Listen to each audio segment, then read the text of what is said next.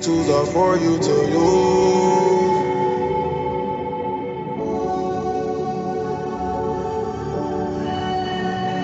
These tools are for you to use. Welcome to This Is Your Afterlife, conversations with artists and activists about death and life. My name's Dave Marr. I'm a comedian. I live in Chicago. I was in a coma, and now I've got questions for guests such as my friend, good buddy from back in the days when I started stand-up in Chicago.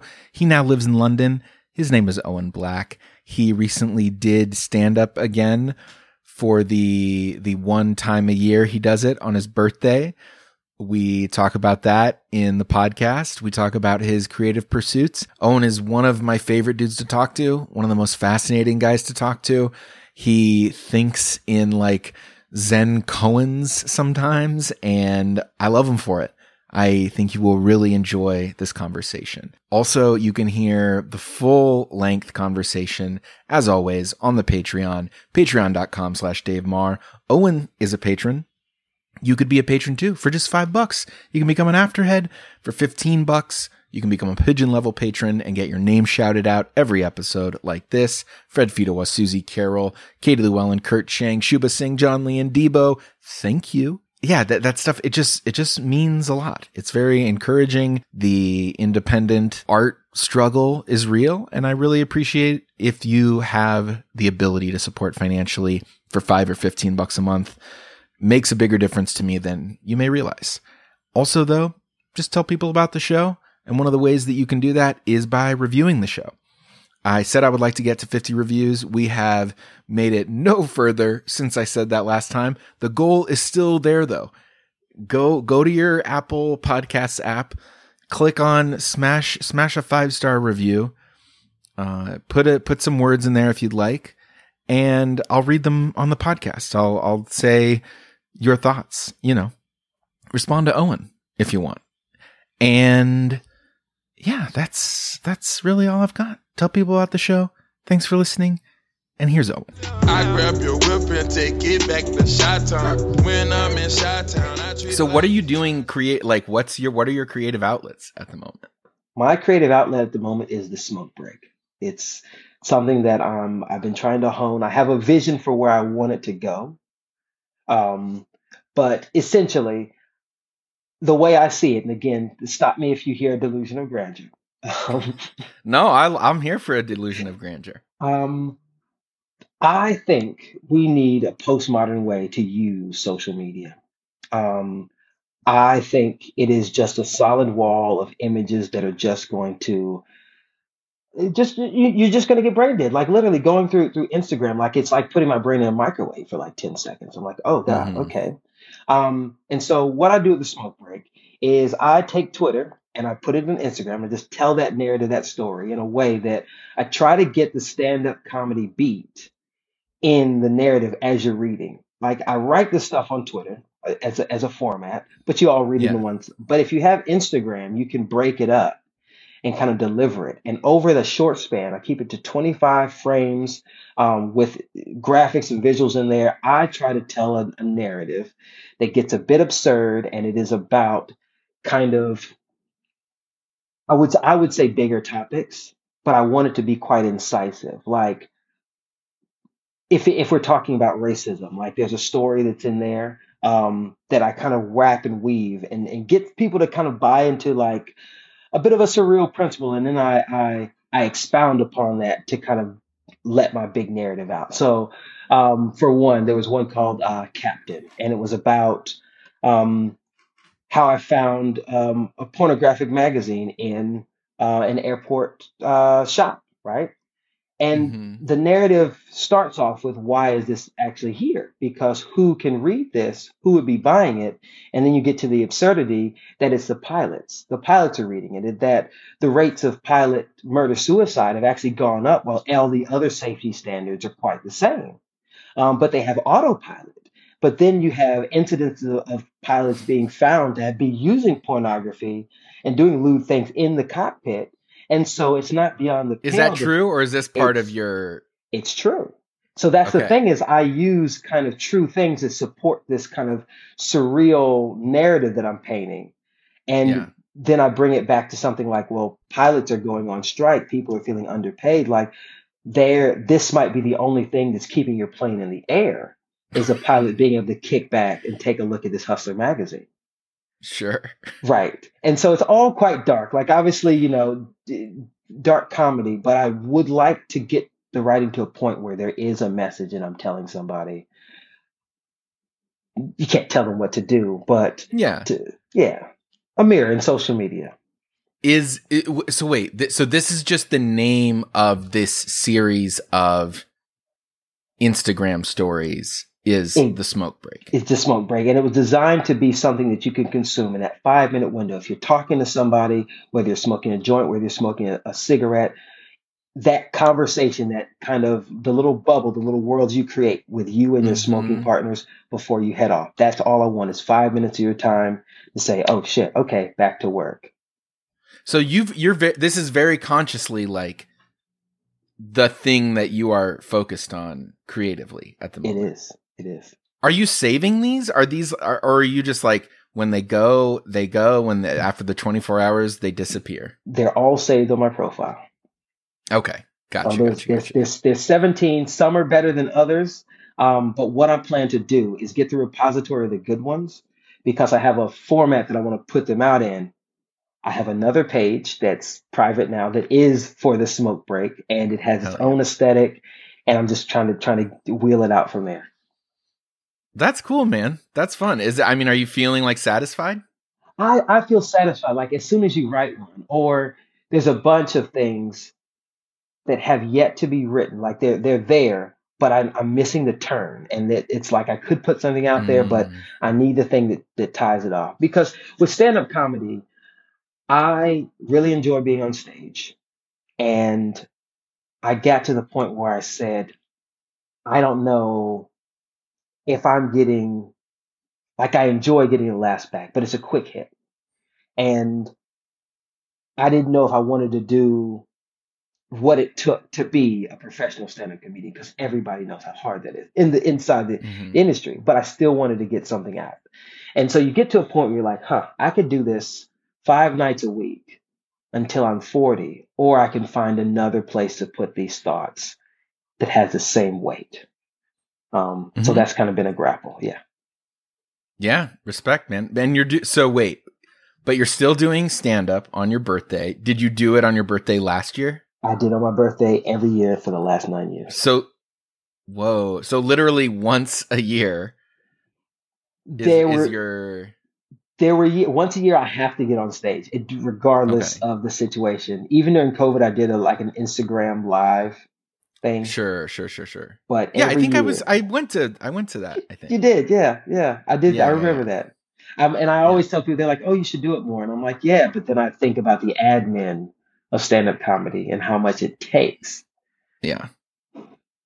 Which I like. Again, I'm always toying with the idea. Because it's never a bad show, even on because everything's always, so if you do it once a year, it's always new material. And if you get people laughing throughout your set, it's like, okay, I have enough of a skill set not to bomb on my birthday. Well, you think in a very, your thinking is very, takes the form, even the smoke break, like bits you're talking about, take the form of stand-up comedy writing. You know what I mean? I feel like you have these where at times like we'd be like chatting mostly in like later years when we're seeing each other like, once a year, every 3 years or something.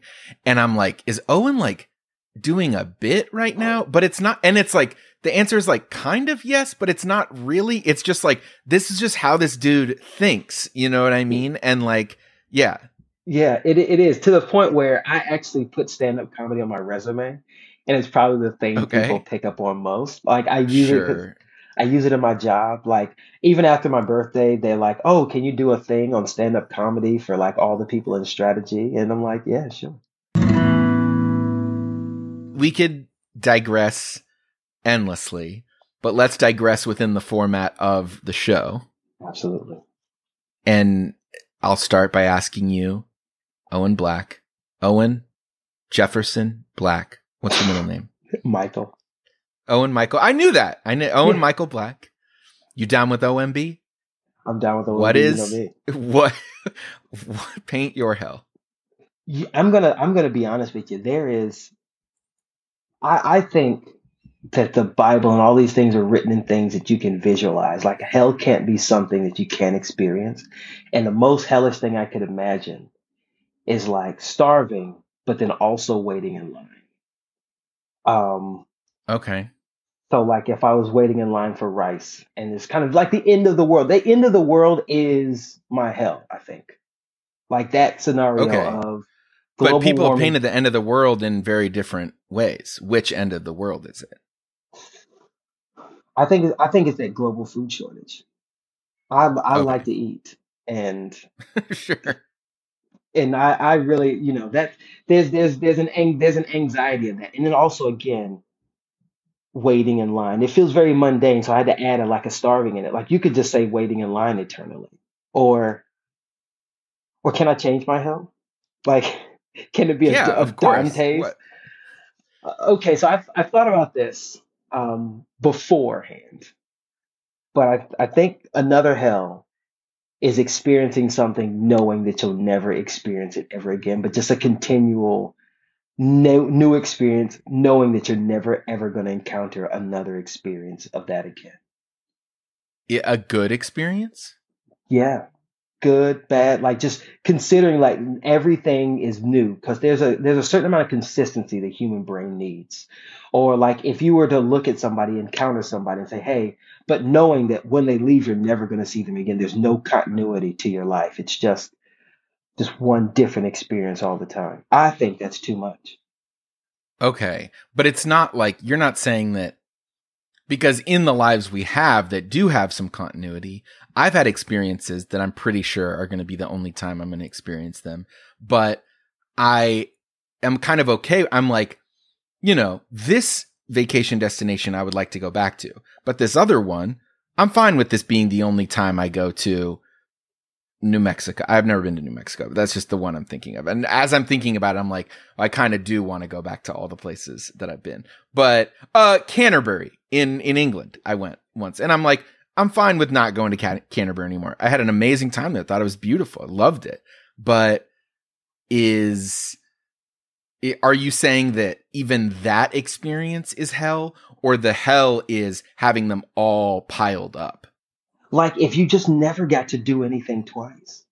You Okay. never got to Okay. see anybody twice. You just had to Right. like go through it. And it's like you meet somebody and you wave off, you're like, I'll never see that person again. You don't get to have your wife twice. Like you see, like there is nothing that belongs to you. You just experience the next thing all the time. This is like an inverse Groundhog Day or something like that. Exactly. Groundhog Day is one because some people say, oh, their hell would be just constant monotony. I think the same could be said about constant newness. There's no grounding force for you. You're just Right. wandering. I guess that's what it is. You're literally just wandering. Yeah. No, I feel that. I liked your first one though too, because I felt like it was a very simple. Oftentimes the choice that this question presents you with is: are you going to go physical? Are you going to go mental? Are you going to go? Is it The going to be first one social? is very basic, very human need. Like I can feel that. I can visualize that and see that. It isn't intellectual. But I think it combines a lot though, because starvation, is a physical suffering. Waiting in line isn't technically physical suffering. I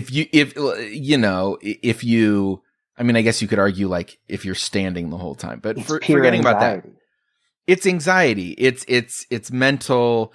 Plus, starvation is kind of a heightened life or death thing. Waiting in line, very mundane. You're just Yeah. covering all of the bases there in a way that is it's very elegant. It's There we simple, go.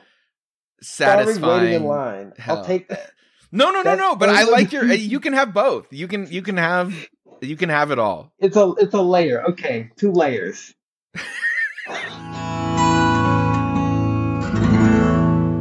What do you hope happens when you die? My grandmother is always in my vision of saying like seeing her, but if I had to say what I hope happens when I die, um,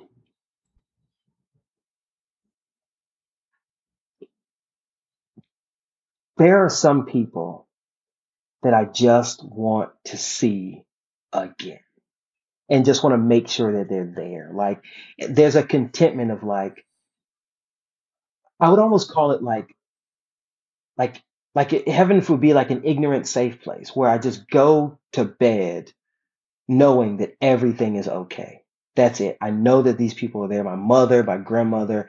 That's it. Very simple, but not feeling any worry or anxiety. That's what it is. Like there's a simple day. It doesn't that, like I think when I thought about heaven, I said, what does it look like? And it's just literally a day off where I'm not worried about anything. And it's not even a day off, but it's just I don't know about you, but anxiety feels like it creeps up.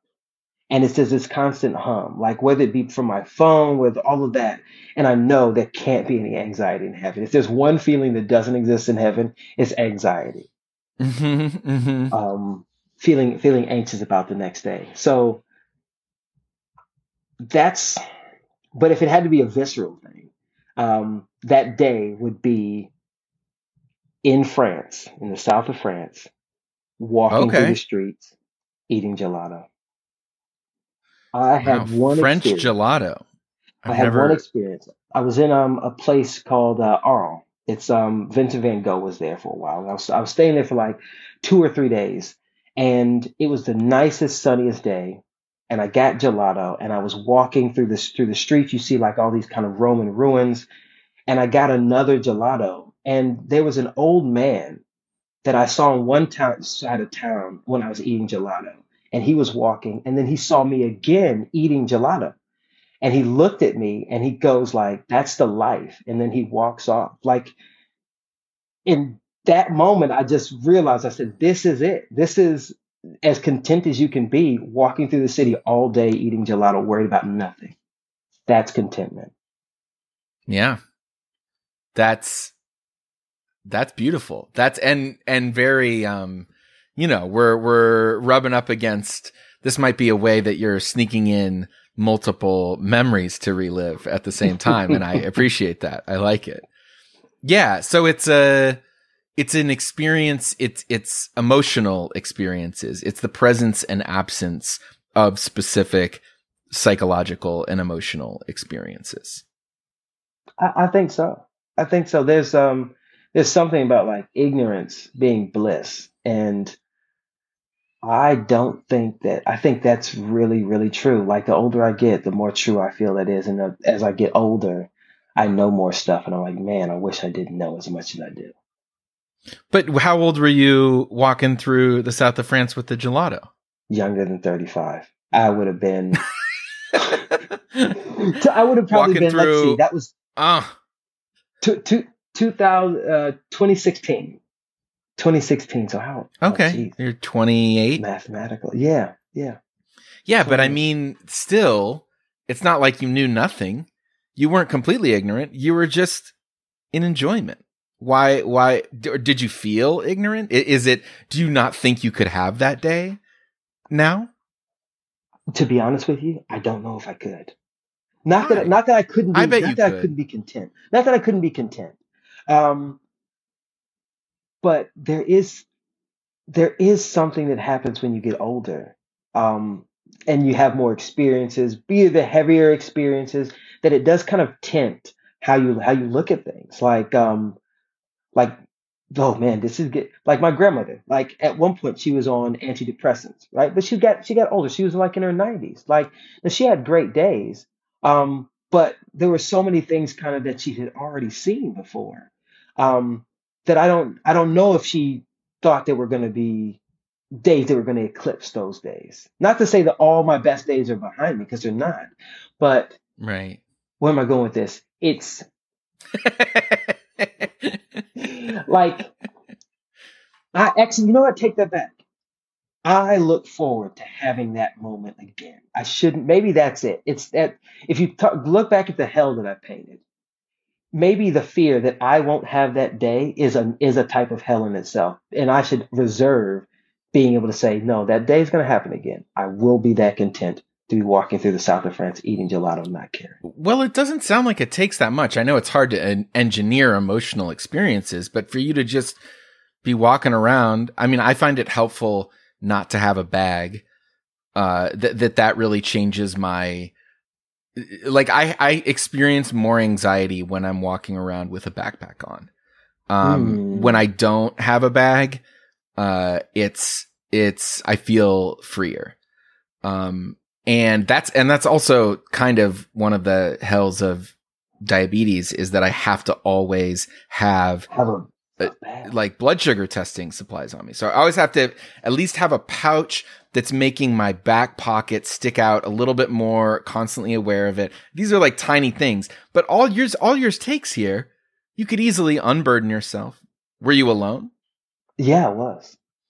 So you go alone, you get some gelato, go on the right day of weather. I mean, you could get close to having this day again, right? It's weird to look at that day and to feel like it was a long time ago when it wasn't that far ago.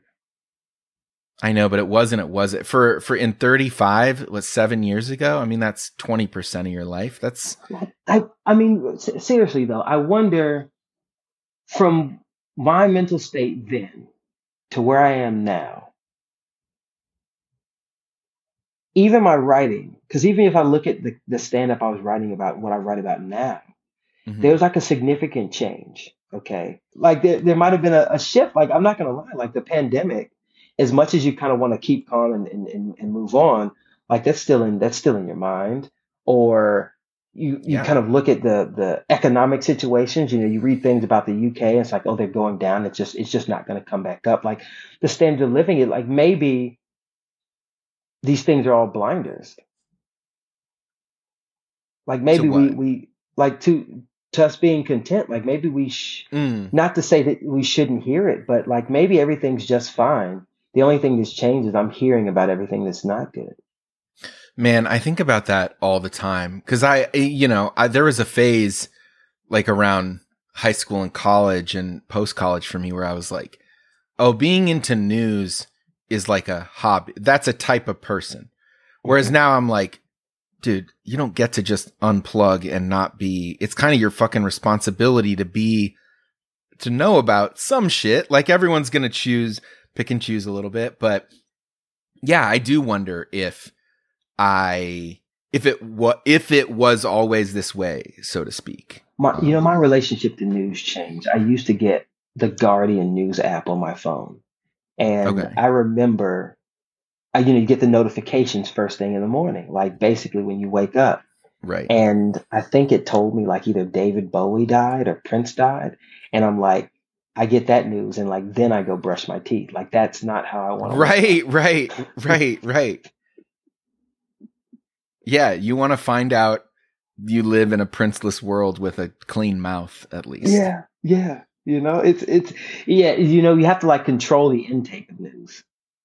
And I don't know, I really wonder if we're like the whole thing of like, are these new burdens of knowledge, are they blinders to contentment, or is contentment blinder, the pieces of happiness that you have, are those blinders to like the brutal reality of life? Like, it feels like there's no answer to that, and you just have to choose whether you're going to be miserable or see some essential good somewhere in the world. Red pill or blue pill, man.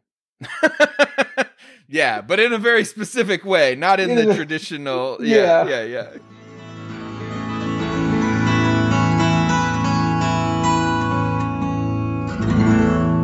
So what about funeral planning? You have funeral plans? I know exactly how I would want my funeral to be, but I don't know if I could get it. Why? So my grandmother, so we're from South Carolina, and there is a style of music that predates gospel music that exists in our region. Like there's like a YouTube channel where you can hear it, and it's like a video footage from like the 90s of people doing it. What's it called? It's called hymn raising. Okay. And what they would do is like one person kind of starts it. It's metered in such a way that it was designed so they take verses from the Bible, but then they make those like harmonic, um, so that they could pass on the readings of the Bible to people who couldn't read. They would just sing it out. Mm-hmm, mm-hmm. And so people would do this, and it's like modal. So then everybody joins in, and they keep repeating phrases and stuff. But stylistically, that stuff is falling off. It's rural traditions. And I remember at her funeral, we call them a homegoing, people were singing that in the entire church. And I'm like, that's all I want is that I recorded that song. And when they were singing for her, like I turned my phone on and I said, I have to record this because this is only going to happen here. And I actually don't know if people will be able to do it by the time I leave. Just because it's a dying language, sort of. Yeah, it's a dying art form. Yeah. What was the hymn or the specific verse? Um, it's that so, and I won't know her specifically, but there's some that it's like bread of life, feed me till I want no more, right? And they'll say that, and then they'll literally just elongate all of the different words to kind of Mm-hmm. pick it up, and they'll just go in and out. And there's so many things. Like there's one that's like Hezekiah, you gotta die, and it's just little things from the Bible, but just these and I really appreciate that community because it's like a very kind of hardworking. I don't think every form of Christianity really is looking at God the same way, right? They might be, they might say, Yeah, oh, sure. Methodist, Baptist. I think that their understanding of God was about endurance. Um, and so they're very hardworking. And when you hear the hymns, it's like, okay, it all makes sense. Like they they they're the type of people that like count up everything at the end of the day, and I'm like, did we hit the target? Did we miss it? It's all right. We'll come back the next day. Like I like that mentality, and that's kind of how the funerals feels. Like you're just a measure of the man that's in the box, and people sing to that. So does that mean that people can disappoint the measurement and that like the funeral like doesn't like if they're like, oh, it didn't add up? Or is it just like ultimately accepting of whatever this person's life was? Do you know what I mean? I've never seen in that community anybody bury somebody that was a bad man. But this is just the people that were around. Like it's very wholesome. Yeah. Like I've never heard anything bad come out of that community, those people. Now again, it's quite small. Um, but and my mom will tell me, y'all such and such passed away. And like to tell me somebody that I will not remember passed away, like says a lot. You don't think that's just a mom thing? It could be. I only have one mom. Uh, but it is different. Like, cause I have, like, on my dad's side of the family, every now and then you get somebody that like, it's like, oh, okay, all right. There was some mixed, people had some mixed feelings. Sure. I mean, that's a pretty high. I feel like most people have mixed feelings about most people. Like, I think they're gonna have I don't know if I in my mind, like I'm telling myself that people are gonna have mixed feelings. I would love to know what the mixed feelings would be. I would, because no one's gonna tell you to your face. right. Well, they might. Yeah.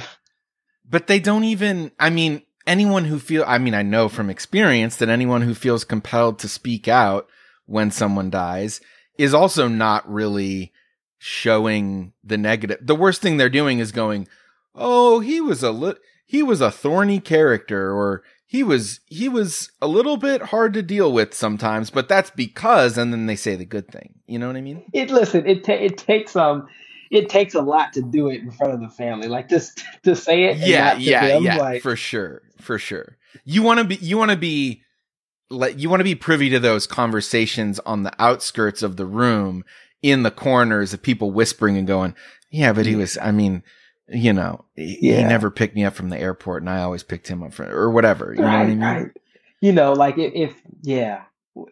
if anybody has if they have the gall to stand up before your family and say something bad about you, like you did it, like you were that guy. Yeah. That's, yeah, for sure. Definitely says as much about you as it does about that. That's not just an asshole. That's like, well, maybe I don't know. What other than the hymn raising would you want? For my funeral. Yeah.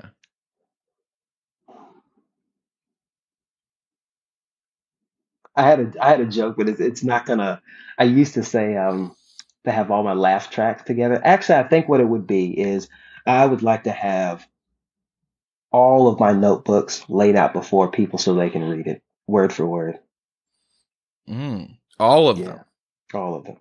You don't have like private diaries They or won't be anything? private anymore. Okay. No, I really think I've been writing in notebooks. One Christmas I asked my mom for. She asked me what I wanted for Christmas. I just said notebooks and pens, and she got me just that, notebooks and pens, and I was Wow. happy. And I still have those high school notebooks. I even lay those out. Those are embarrassing, but I feel like somebody should see those too. Um, I love it, like a little museum of Owen, basically. they have to, because you like at the end of the day, like that's kind of all you really got left, like is those words. So I think everybody should see them. When you're making things, cause you're working in, the smoke break thing is a bit of a, even though you've got it saved on your Instagram profile, these stories are like an ephemeral medium. Are there specific things that you feel like, specific ideas that you want to leave behind? Or is it just the process of thinking this way that's important to you while you're alive? I do think the process is important. There used to be this thing I used to say when I had like a little poetry crew back in university. And I would say like, if it isn't written, it isn't real. Like that, Mm. what you're experiencing is nothing until you write it down. And there's something about physically taking your hand and putting it into matter, what it is in your brain, um, like just down on something that makes it something. Everything else, the words are just vibrations. Your thoughts or whatever's going on. They're just synapses and electricity or whatever it is. I guess that's what's up there. Um, so yeah, so I felt like you got to write it down, but otherwise, like the experience of being black too is another one. Um, that I think I captured that, but I don't put a lot of that on stage. I don't, you know, try to be explicitly black on stage as like a black comedian would be. Yeah, but I think even the way of thinking that I talked about earlier about you kind of like it's not a white comic way of thinking. You know what I mean? It's definitely like Okay. in the black storytelling comic tradition. Like it's clear that you've watched certain, I would Yeah. guess that you've like seen a lot of Chris Rock specials and like Seen watched Chappelle. Richard Pryor and yeah, that kind of stuff. But you know what? I'll say this. I wonder how much of the black comedic delivery comes from growing up in a black household. Like Sure, it, totally. because like my family is funny. Like, and the way that Yeah. we talk to each other is like it's built on that. Um, but not that it's just funny, but like there's a cadence to how we do it, and that you just chop Hmm. it up and put it on stage. Like, oh, I can say that way. And I'm just gonna put this into the delivery. Yeah. Yeah, totally. And I also think that, in terms of like your black experience, like coming out, I think about that, those playlists you would make of the Mm. music every Friday. What was it? What was the name of the I could High look Five into Friday. High Five Friday. Yeah. And there was so much, like South American music and African music, that even and like a lot of hip hop, obviously, that's different than just your taste was like evidence of you as an expat in Britain, listening to music from the African diaspora. You know what I mean? And Yeah. I think it comes through like pretty in a way that's cool. Yeah. I think where you don't have to try to force to be like, I'm the black nerd. I'm whatever, Well, that's so important. I feel like this is a generation has hit where when I was coming up in school, there was a black card that you could lose or that you had to renew or could be revoked, all of that. And then you see people like Donald Glover or like Jordan Peele and the way they put their stuff. Now, obviously, if you look at who they are, not their output, right? So their output has like an ostensibly black, like this is going to be our casting and this is what we're going to do. But if you look at them and their catalog, it is black, but it doesn't have to be labeled as such. Like you can look at everything Donald Glover has done and say, oh, okay, wow, you can tell he's a black person that's put this, but it doesn't just scream black. Right. Like you're right. There's a nuance to it, and I appreciate that because sometimes, and I think especially in this era, and I'm going to say post George Floyd, where when everybody's looking into black art, if you look at a lot of the black art scene, the artist depicts black people in the artwork as if to tell the audience a black person drew this, so you can support it. Like it becomes our own kind of kitsch. Right. Well, and yes, a way of like perpetuating your own marginalization in a way. Yeah, and not to say that any of that's because I like that stuff too. Totally. But it's it's the thing of like, well, if I just did like a Mondrian, like, are they gonna know that they can buy it from me? Like, right. You have to like it has to be part of the story or something, you know what I mean? Or your Mondrian has to be using like black, red, and green instead of exactly. You know what I mean? Mondrian. Yeah. Or even like I also don't want to say that I don't think one is better than the other. Like I don't think it's like I think it's okay to scream, I'm black or whatever. Like, do you know Pink Sifu? That yeah, I do know his records are. I mean, he has like some really different records, but that one record, was it called like America or was it called Negro or maybe he has something one like called that. Both?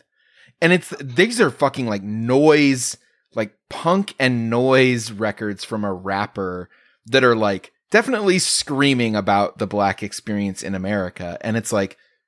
That's valuable too. I don't know. Yeah, no, I think it's the important thing being like there doesn't have to be one way to do it.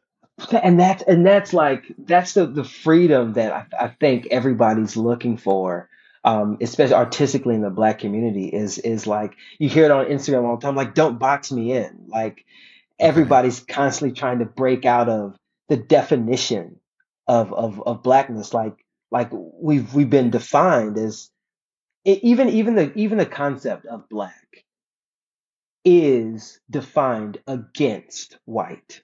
Mm-hmm. So it automatically puts a boundary against itself just by its identification. Like that's why it exists. Like the black art movement coming out of the 60s was about pushing against the style. So it exists because of that. And like even we have some conversations about will we ever go past black? Like, will we ever shed? Will black as a concept ever lose its purpose for us? Does it ever hold us back? Does it move us forward? Like all of that. Yeah, I mean, totally. It's the same with whiteness, where it's like all this shit hurts everybody. You know what I mean? It's just like so clear to me that it's like, I don't say this in a way that some people do, but like the Irish were black in America, like, or in a very like, very, very, it's now I've said it, I'm like, a very much like lowered social class. And the point being that they were excluded from whiteness. Now I've got hella whiteness on my side, and all it does is like blind me to certain realities. When we talk about like, were things always this way? Was the world always this way? I think my eyes have been opened and being pushed like very politically left since 2020. And connecting that to all sorts of other things in my life that already existed, punk rock and growing up with like DIY culture and stuff and a lot of the music that I listened to. Where am I going with this? It pushed me in a direction of seeing that like that things are bad and that like things have been bad for a lot of people the part of groups that I'm not in that I've just not known about. You know what I mean? And so I'm like, okay, well, clearly some of this is on me where I am just being like tuned into the channel that's like, hey, newsflash, things have been bad for a pretty fucking long time. Welcome to the club of people who know that. Yeah, I don't know. I also feel like I'm like explaining all of this to you, which feels fucking horrible. Well, no, it's one of those things where it's because you mentioned like the Irish, and I always go back. I never the concept of tap dancing, right? In America, we think of Irish as white and black people as like almost like polar opposites in certain Right. areas. But tap dancing only exists because the two communities they coexisted and they made an art form that takes Irish river dancing and like black music and it combines it. And that's why tap dancing even exists. So to like to Wow. say, yeah. I didn't So know to that. say, yeah, nobody knows that. And it's almost like if you have that relic that's saying like tap dancing exists, it's like, so all of this division is like, it doesn't have to exist. We can coexist and we can make things done. Yeah. Yeah. So you want tap dancing at your funeral? I think so. Relive one memory. What's if in the afterlife you had to choose one single memory that you got to relive anytime you wanted, fully drop down into and re-experience, but you have to pick one. What memory do you choose? Before I moved to the UK, I went to Brazil for the World Cup with my wife. Um, Wow. yeah, we had been broken up. We got back. She was living over in long distance for like 5 years, and this was a trip. Basically, the first time we saw each other before actually, no, I came over in April, but really kind of being like together. And we were in this place, Salvador da Bahia, so in the north of Brazil, and we were just on the beach, and it was brilliant weather, and it was just us out in the water, just on the beach, just playing around. And there is something, and I'm gonna come back. I've been trying to weave it together, but this idea of just like being being ignorant and feeling safe, and there's something about just the two of us being in that situation, no one else around. Um, where I felt absolutely content. Like to think, because my wife has almost been in my life longer than in it than she had outside of it. You know, we've been Mm-hmm. together for like 13 years, right? Yeah. Um, and to think that was the moment that we experienced together right before I moved to the UK and just kind of up sticks and left. That's probably the thing that I would relive that day. That'd be it. Like we ate, just putting around Brazil, so walking around the street, flip flops all day, eating street food because everything's outside. Mm-hmm. Being hustled by street vendors, even that navigation, because she likes to haggle in a way that's like quite Mm-hmm. aggressively haggling. So like watching that experience, watching her as another person, and in that environment, I think I do it again, in a heartbeat. This is the second time you've said ignorant about Yeah. these types of experiences. Is ignorant really the right word? Because it doesn't sound like the right word to me. It just sounds like protected and safe and not a moment of relief from the anxiety of life. But tell me if I'm wrong. Tell me if ignorant does feel right to you. I think I got into a mode of overthinking. I think I started overthinking things, and I don't Like know. after that or before, or your whole Well, life, or since I've been in the UK, things get a lot more serious. You know, you get married, you have Mhm. like almost like this ticking clock of like the things that you have to do, Right, right. and and and I was just in a different headspace. Um, and I like that I was, I'd like to get back there, even as a comedian, like on stage, like people be like, man, just everybody just wants to enjoy your presence. And like I felt like, Right. okay, yeah. Wanting to go back to that. And I guess ignorance is the wrong shorthand because I don't know how, because what I described, like, oh, I'm just more knowledgeable now. No, that's not Hmm. necessarily the case. Do I feel less confident in how I would navigate the future? Yeah. So then you feel worried. And so you say, well, if I didn't know about these things, ignorance feels right, but maybe I just want to feel more capable. Mm. I don't know, something to where it's just like I can take anything that comes. Maybe, and maybe I can. Maybe I need to give myself more credit. But Well, I mean, it just seems impossible. Who can mm. take anything that comes? I don't know. I mean, or at least know they can before they do. The whole like, God doesn't give you more than you can handle. It's like, well, it sure feels like it, but Just watch then at any the same YouTube video. time, Do you know Jocko Willink? no. Oh man, this guy is like a Navy SEAL that wrote a Okay. book on like I don't know what it's called. It's called like unflinching responsibility, something crazy. And he Okay. has a video on YouTube. If you watch it, I think it's called Good. And basically, his whole approach to everything is you give him a bad situation, he just says good and flips it on its head. But then there's like rock music in the background, so it's just like Sarge, like our Right. tank blew up and we're in the middle of Saudi Arabia, and like there's nothing. He's like good. We'll get to stretch our legs on the walk. Like everything Oh is my just God. it's this over the top stoicism to the next level of like everything Right, is right, right. and yeah, I think that's what it is. I think this the proliferation of stoicism really kind of killed an outlook for a lot of people. I don't know. Well, let's go back to Brazil because I want to hear about. Yeah. So, because this wasn't a 1 day trip, so why?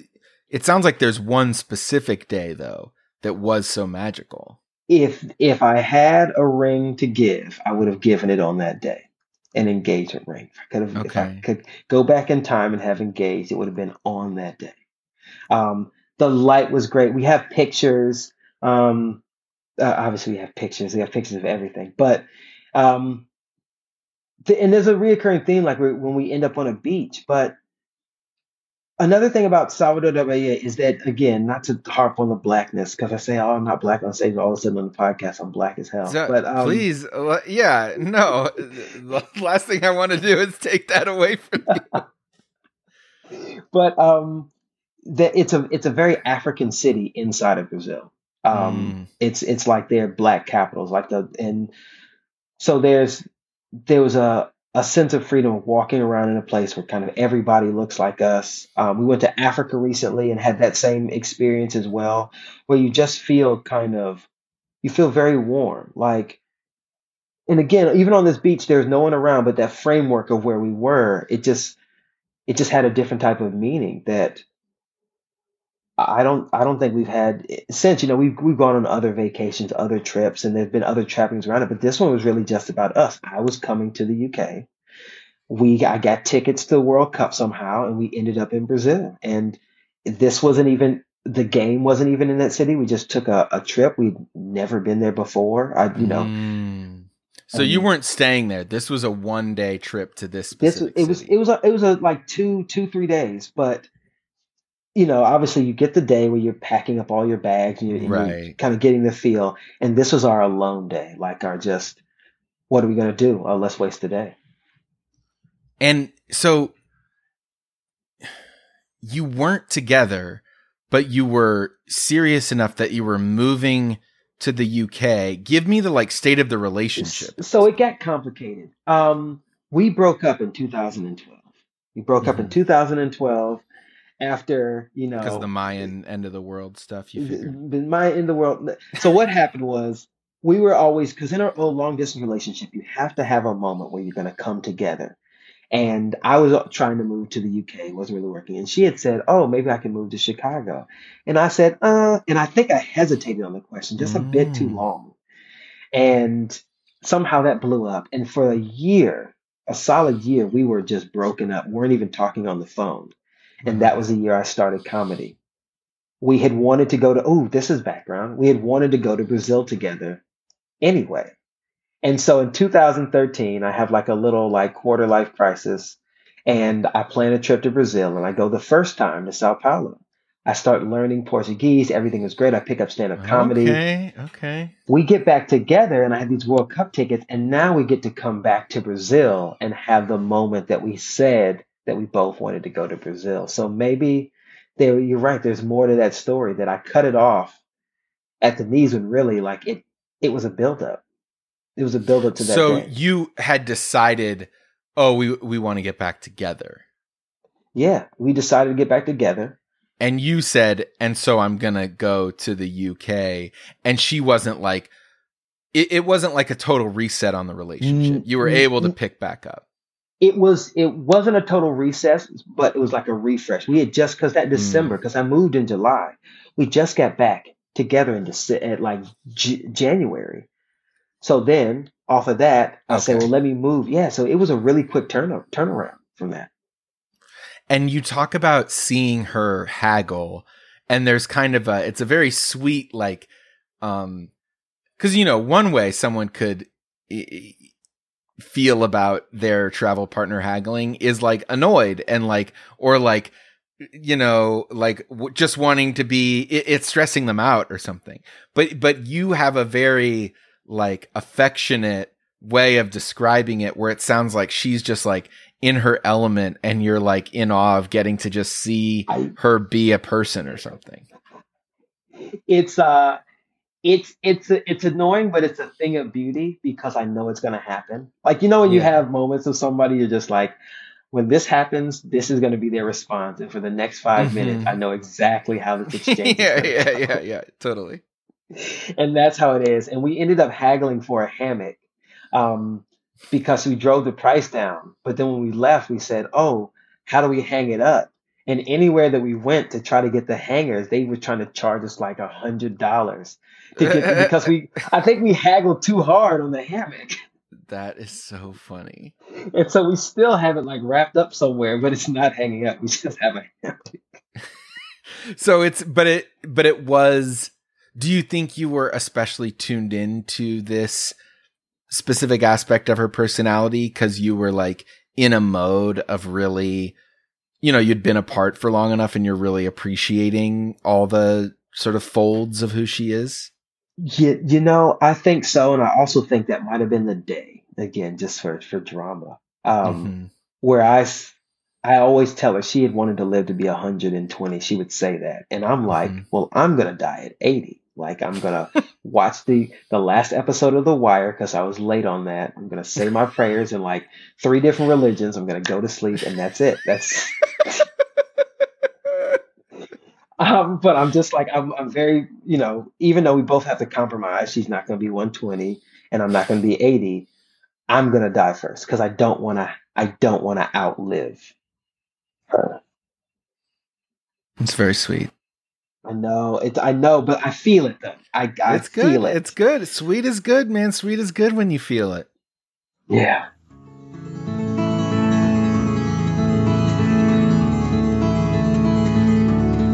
What's your coma? A moment of transformation where before you were one version of yourself and after you were another. I can imagine you are very attuned to many moments, many coma-esque moments of your life. But give me one. Mm-hmm. Give me one that's been on your mind, one that you want to talk about. Doesn't have to be the perfect one, doesn't have to sum up everything that you are. But any moment where you look back and you're like, oh, that was me before I discovered pumpkin spice lattes, and that was me after, or whatever it is. Oh man. I swear I'm not trying to turn this into like a Joe Rogan podcast, but what? I started doing. Where are we going there? What is that? You started doing what? Brazilian Jiu-Jitsu. Oh, okay. Okay. Yeah. I Yeah, remember this. When was that in London that you started that? it was in London. It was in London. Okay. And it is a transformative experience fighting for your life, trying not to have somebody choke you to death. Okay. And Um, I, yeah. yeah, I mean, how did you even start? Like, what even sparked your interest in it? Well, I'd never been in a fight before. Just I'd Okay. never been in a physical confrontation. I'm always like, yeah, no, that's cool, dude. All right, I'll back off. And we do like some boxing cardio classes or whatever, to get in shape, throwing a punch. But I never punched anybody in the face before. Um, and a friend that kind of ran the boxing thing did jujitsu and said, hey, you should give it a try. You listen to Joe Rogan, say, yeah, whatever. Um, and there's an experience of somebody putting their hands on you and trying to hurt you and you fighting back, where you're using all of your force, everything to kind of stay alive, that is very exhilarating. I was doing it 4 days a week.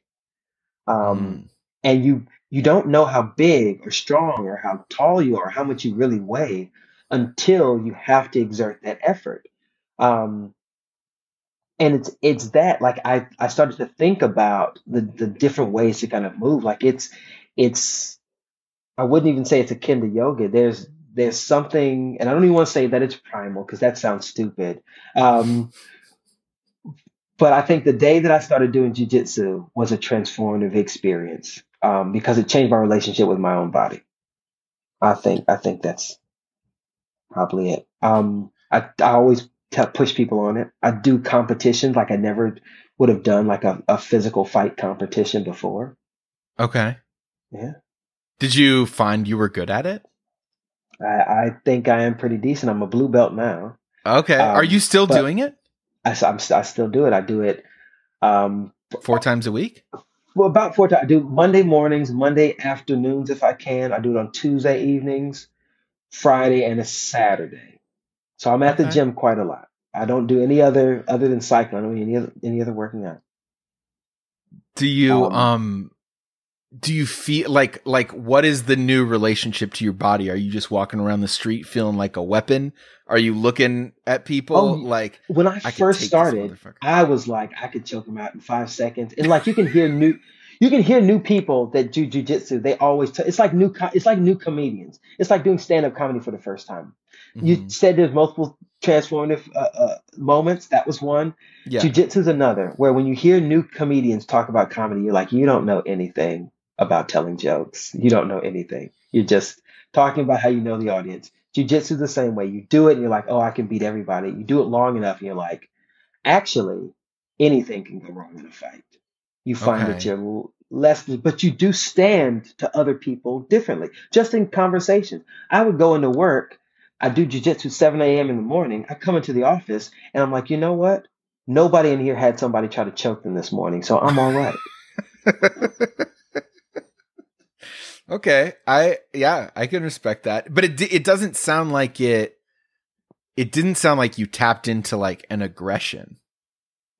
No, but what happens though is you can see your because it's a fight, who you are at the Hmm. core, your kernel of the kernel of who you are comes out. And I was a very defensive person. Okay.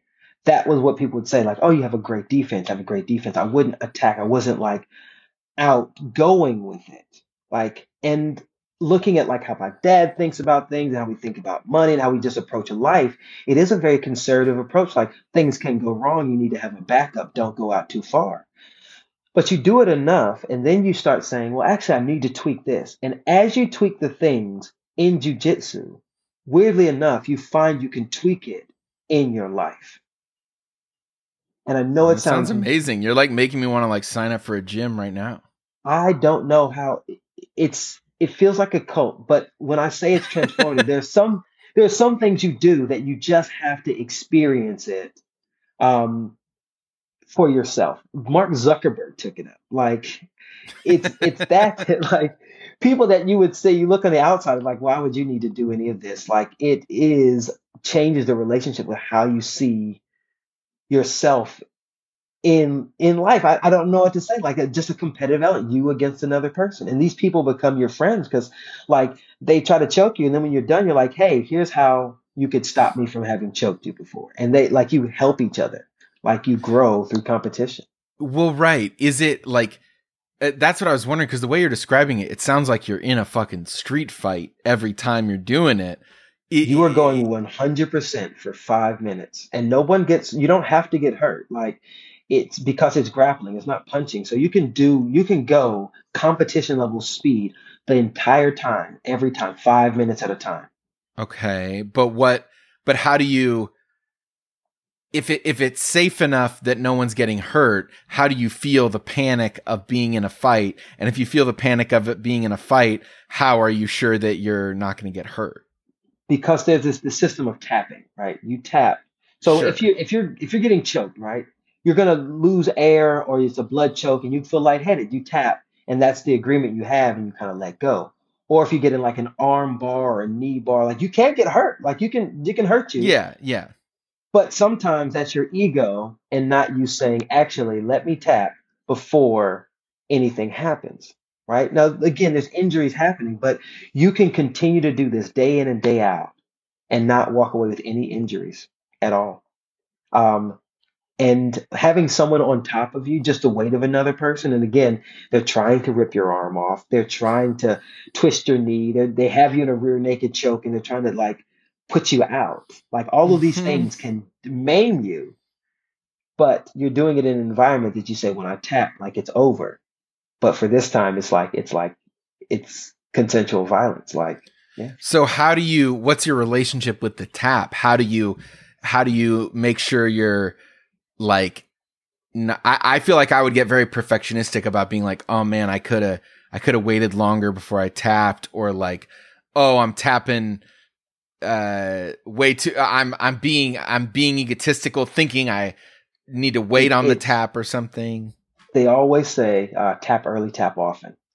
Okay. Because if you get to the point where you are you tap, like you've made mistakes to get there, it's a little game you're playing. And because you're here now, it's because you've made some mistakes. And so it's better, instead of you trying to tough out your own mistake, grit it out.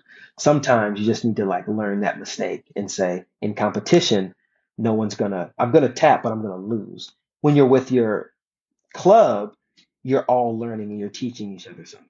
You don't learn. So by the time you're getting into a bar or a restraint or a choke or whatever they're called, it's not like you're going to get out of that final thing. You're like, oh, I made a mistake 15 moves back that got me here, so I might as well tap out, because the move here is not for me to figure out how to get out of this arm bar or whatever. Yeah, and then there's some times where they're like, actually, we're going to learn, and what you're going to practice is like toughing it out and seeing if you can get out. But there comes a point where you don't like. If I was in the gym and there was somebody that passed out on the mat because they got choked out, that's his fault. Like, okay, all right. You know what I'm saying? It's one of those, like, he tried it, he felt lightheaded, and he thought like, I don't want to tap right now, and somebody put him out. And like you just wake him up. You just wake him up. But yeah. Wow. Yeah. And also like like even Dre, my wife, she started doing it a little bit. She's not consistent, but that, I would say, it feels like something that I'll be doing for the rest of my life. It's something that I'm going to hang on to. I'm like, no, this is something that if I hadn't have found it, I would have been missing something, missing an experience. Have you felt that way with other things and kept up with them or dropped them? Every year on my birthday, I do stand-up comedy.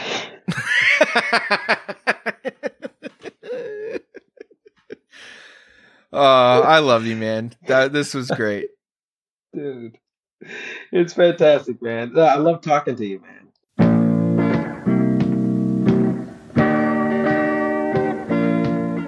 That was Owen. Great dude, right? Love Owen. Join the patreon.com/Dave Marr. Follow Owen if you would like. And thank you for listening. that's the ultimate intro and outro. It's just like, thank you for listening, and thank you for having listened. And please come and listen again. Because it's just nice to be part of these things. Just nice to take part and know that people are listening. Holy shit, it matters, man. And also, thanks for listening to Genre Reveal Party. No more of those episodes are going to be in the feed here, so if you want to subscribe, go over to that feed in the show notes and listen to me and Madeline Leigh McKinley talk about TV and movies. All right, that's it. Until next week, remember, you are a mist.